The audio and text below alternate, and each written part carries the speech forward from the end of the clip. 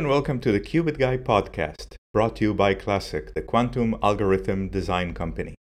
My name is Yuval, and my guest today is Anisha Musti, a 16-year-old high school student, founder and CEO of Q-munity, building the next generation of the quantum workforce. Anisha and I talk about the best age to start teaching quantum computing, what's missing in building a quantum workforce, and much more. We hope you enjoyed this episode. Please let us know how we did by emailing hello@classic.io. That's hello@classiq.io. Hello, Anisha, and thanks for joining me today. Yeah, thank you for having me. So who are you and what do you do?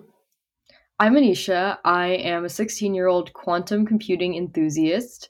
In my enthusiasm, I've done a few things. I am an intern at NYU in their quantum materials lab. I've also been an intern at UC Berkeley, but most prominently, I am the founder and CEO of an organization called Q-munity, which is an organization to build the next generation quantum workforce. And we focus on educating particularly younger people in the field of quantum computing. How early should one start learning quantum computing?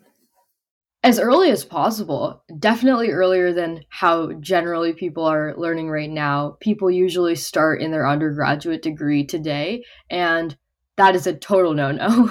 That can't continue. We want to start with at least the high school level, and we believe it can go even earlier, but high school is the first barrier that we're trying to tackle right now.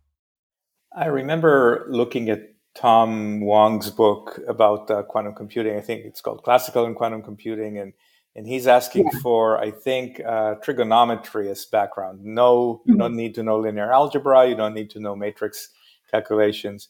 So do you think that's a decent level to start with, or you'd like to start even earlier? Yeah, I mean, I think you can start even earlier than that. I don't think that trigonometry is a very difficult place to start with because in the majority of high schools, you're learning that in freshman, sophomore year, your first couple years in the school. So it's definitely a reasonable place to start from, which is why his book has gained so much traction. But I do think that when it comes to theoretical things and the computer science stuff, you can definitely get started on that even earlier than that. So let's assume I was a high school freshman, and Yes. you can That's how see I started quantum. I was a high school freshman when I started quantum. very good. And since you can see me while we're recording this, you can see that I'm just a couple of years removed from that. But let's assume I'm Yeah, a high that's school cute. freshman, and you either excited me about quantum computing or I read someplace that this is really cool. What's the first thing that you're gonna teach me? Is it what a qubit is, or how to put them together, or what? How do I get started? Yeah, I mean, I honestly can speak to my own experience. When I was a freshman in high school, I basically just knew the simplest algebra concepts. And what I focused on was not really quantum computing by the math. So a lot of the stuff were introduced to me almost as postulates, kind of this is how it works, not really this is how you can use it or this is how you can implement it, which I understand to a lot of people is kind of pointless. It's like, why are you teaching someone something if they're not able to actually understand how exactly it works and if they're not actually able to build on it? But when it comes to preparing them for the quantum workforce, explaining these theoretical concepts like the double slit experiment, explaining like all of these different things that have happened, like what a qubit is, what spin is, those things really sets them up so that when they get that mathematical knowledge, and even if they're introduced to quantum later in university, it's not the first time they're hearing about it. So it encourages them to actually pursue the career. And that's kind of the way that we're looking at it. We understand that math is actually very crucial to implementing and building, but implementing and building is not the it's not the most key step in getting people to actually pursue quantum as a career. But for a high school student, beyond the potential, then they probably want to write some quantum program that does something Right. that's cool. Now, I Yes. remember looking when I started with quantum computing, I was looking at the Q-sharp tutorials, and they said, "Oh, here's how you can make an eight-sided cube, and basically take three qubits and then measure them and so on." And that's a lot of work to just get a random number between 0 and 7. So what's the sort of the coolest thing that one could do without having to have all the math basis and so on? I mean, lots of things. I know when I was in freshman year, I created an algorithm that took data about like lungs with Parkinson's disease and analyze their voice features using quantum machine learning to detect if they have it or not. And at this time, I had no mathematical knowledge. And that is kind of just like the general nature of computer science. I know it is difficult, but it's difficult in a different way. And a lot of students today have grown up with computer science. Like people have taken classes as early as middle school to begin learning about computer science and how it works. So when it comes to really difficult problems, even if it's in quantum computing, that still isn't an issue for them. So based on your experience in quantum computing, what do you think is missing other than larger computers that have less noise and higher coherence? But what do you need as a quantum computing enthusiast to create better programs? I think the missing piece when it comes to, so are you asking more about what about education and building the workforce, or what we think we're missing technically? Well, I'm happy for you to answer both if you want. Okay, perfect. So, I mean, I'm not the best person to answer what's missing technically. I know a bit because of just reading, but obviously I'm at the very early stages of my career, so I feel like other people may have better answers, but I obviously think it's a lot about the error correction rates of qubits right now and like being able to scale those up bigger.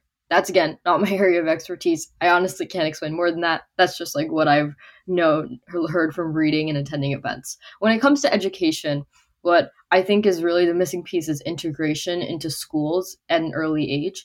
I think it's obviously amazing to even get people to engage in quantum outside of school as an extracurricular activity. But there is one common denominator amongst all high school students, and that's that they are in high school. So the only way that you can really ensure to reach most of these students is through the high school itself. And people have begun learning other types of subsets of computer science and sciences within school. There's now coding clubs where they talk about machine learning. There's robotics clubs. There's different things where you can pursue subsets of like various fields. But that doesn't exist for quantum computing yet. That infrastructure isn't there. If you want to learn quantum computing, there are courses available, there are books, but those are always harder to reach students with because there's a financial barrier, there's a logistical barrier, there is so many other things coming up. Like a student in India can't always attend our courses due to time zones, financial constraints, all of the above. But if we bring it to their school, where all students are, then that barrier goes away and it's integrated into the education system. So they have a greater incentive to participate, and you're reaching students who might not have otherwise been interested. A lot of times, students end up kind of falling into something and not even realizing it's interesting to them. Like, I know until I learned what quantum is on accident, I thought I was going to become a lawyer. That was what I genuinely thought. I was like, I am not a STEM person. I'm going to be a lawyer. And then I accidentally fell in love with quantum because I accidentally stumbled upon it. But if I never accidentally stumbled upon it and somebody told me to go take a quantum computing summer camp, I would have never been interested, you know? So that's kind of what we're looking towards in the future, is how can we bring this to where people already are. You mentioned that you run a company, Q-munity, right? If I Yeah, remember the name. community. How many people have you touched through that company? Yeah. So we get this question a lot, and honestly, it's hard to measure exactly how many people you've touched because we've done so many different initiatives that it's the number is always hard to pinpoint. Like, how are we defining touch? Like, is it just people who've like done our programs, taken our courses, etc.? But we would estimate the number to be around 15,000 people, factoring in our like the size of our mailing list, which is typically past registrations from events the size of our Discord community, our Twitter, Instagram, etc. That's around the number that we would estimate. What kind of events do you run? So we've done workshops, we've done hackathons, a conference. We are newly launching our high school fellowship initiative, which is a program where we match high schoolers to researchers in the industry because building is a great way to learn. And you can only go so far with theory, and although it's great to like get that little introduction to the theoretical concepts of quantum computing and get a student excited, the next step from there is to build. And that's an amazing and really effective way to learn. So we're trying to pair them up with mentors and do that. So that's our current program. What other questions do you get a lot? I mean, I can probably think of one or two that I could guess, but let me ask you, what other questions do you get a lot? What other questions do I get? Um, Let me think. I commonly, I think I commonly get like, why did you come up with Q-munity? That's one that I get. um, So how about what do you want to be when you grow up? Do you get that a lot? yes, what do I do get this a lot, and probably a quantum scientist. Like, if I'm being honest, that all things are pointing in that direction, but I am just at the very, very early stages of my career. I haven't even been to college yet. And I love physics. I love computer science, and I will most likely end up doing a career that pursues the intersection of both of those. So I really can't think of a better field than quantum computing. But yeah, that's kind of where I'm at. Do you plan to go to college? Yes, definitely. I do definitely want to pursue STEM and computer science and physics at a greater scale. And I think, although higher education isn't necessary for a lot of careers, I think the career that I want to be in definitely does take those into account. And what's your dream college to get into? I'm actually just a junior in high school, so I don't know yet. You should check in with me in 6 months, and maybe I'll have an answer, but not yet. Understood. Um,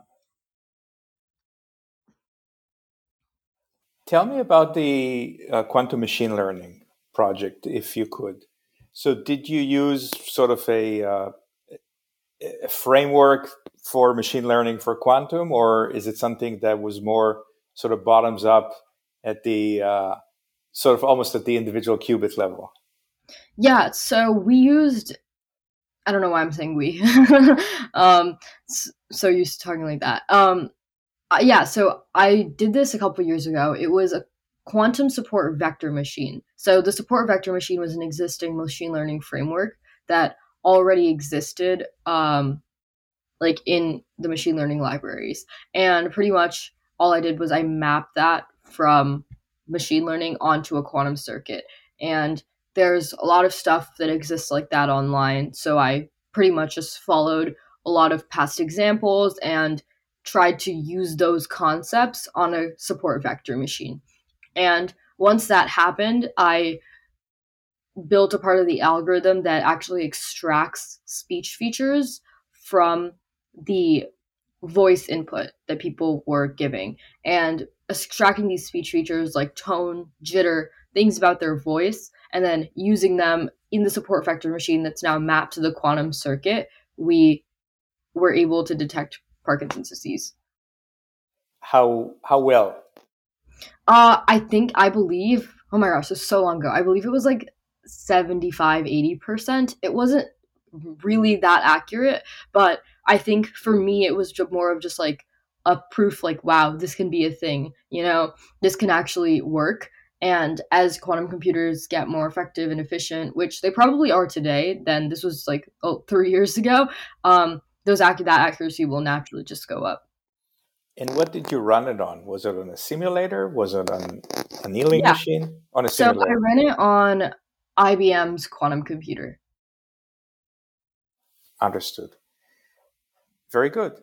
What are the key newsletters or conferences or websites that you follow to keep up to date with quantum?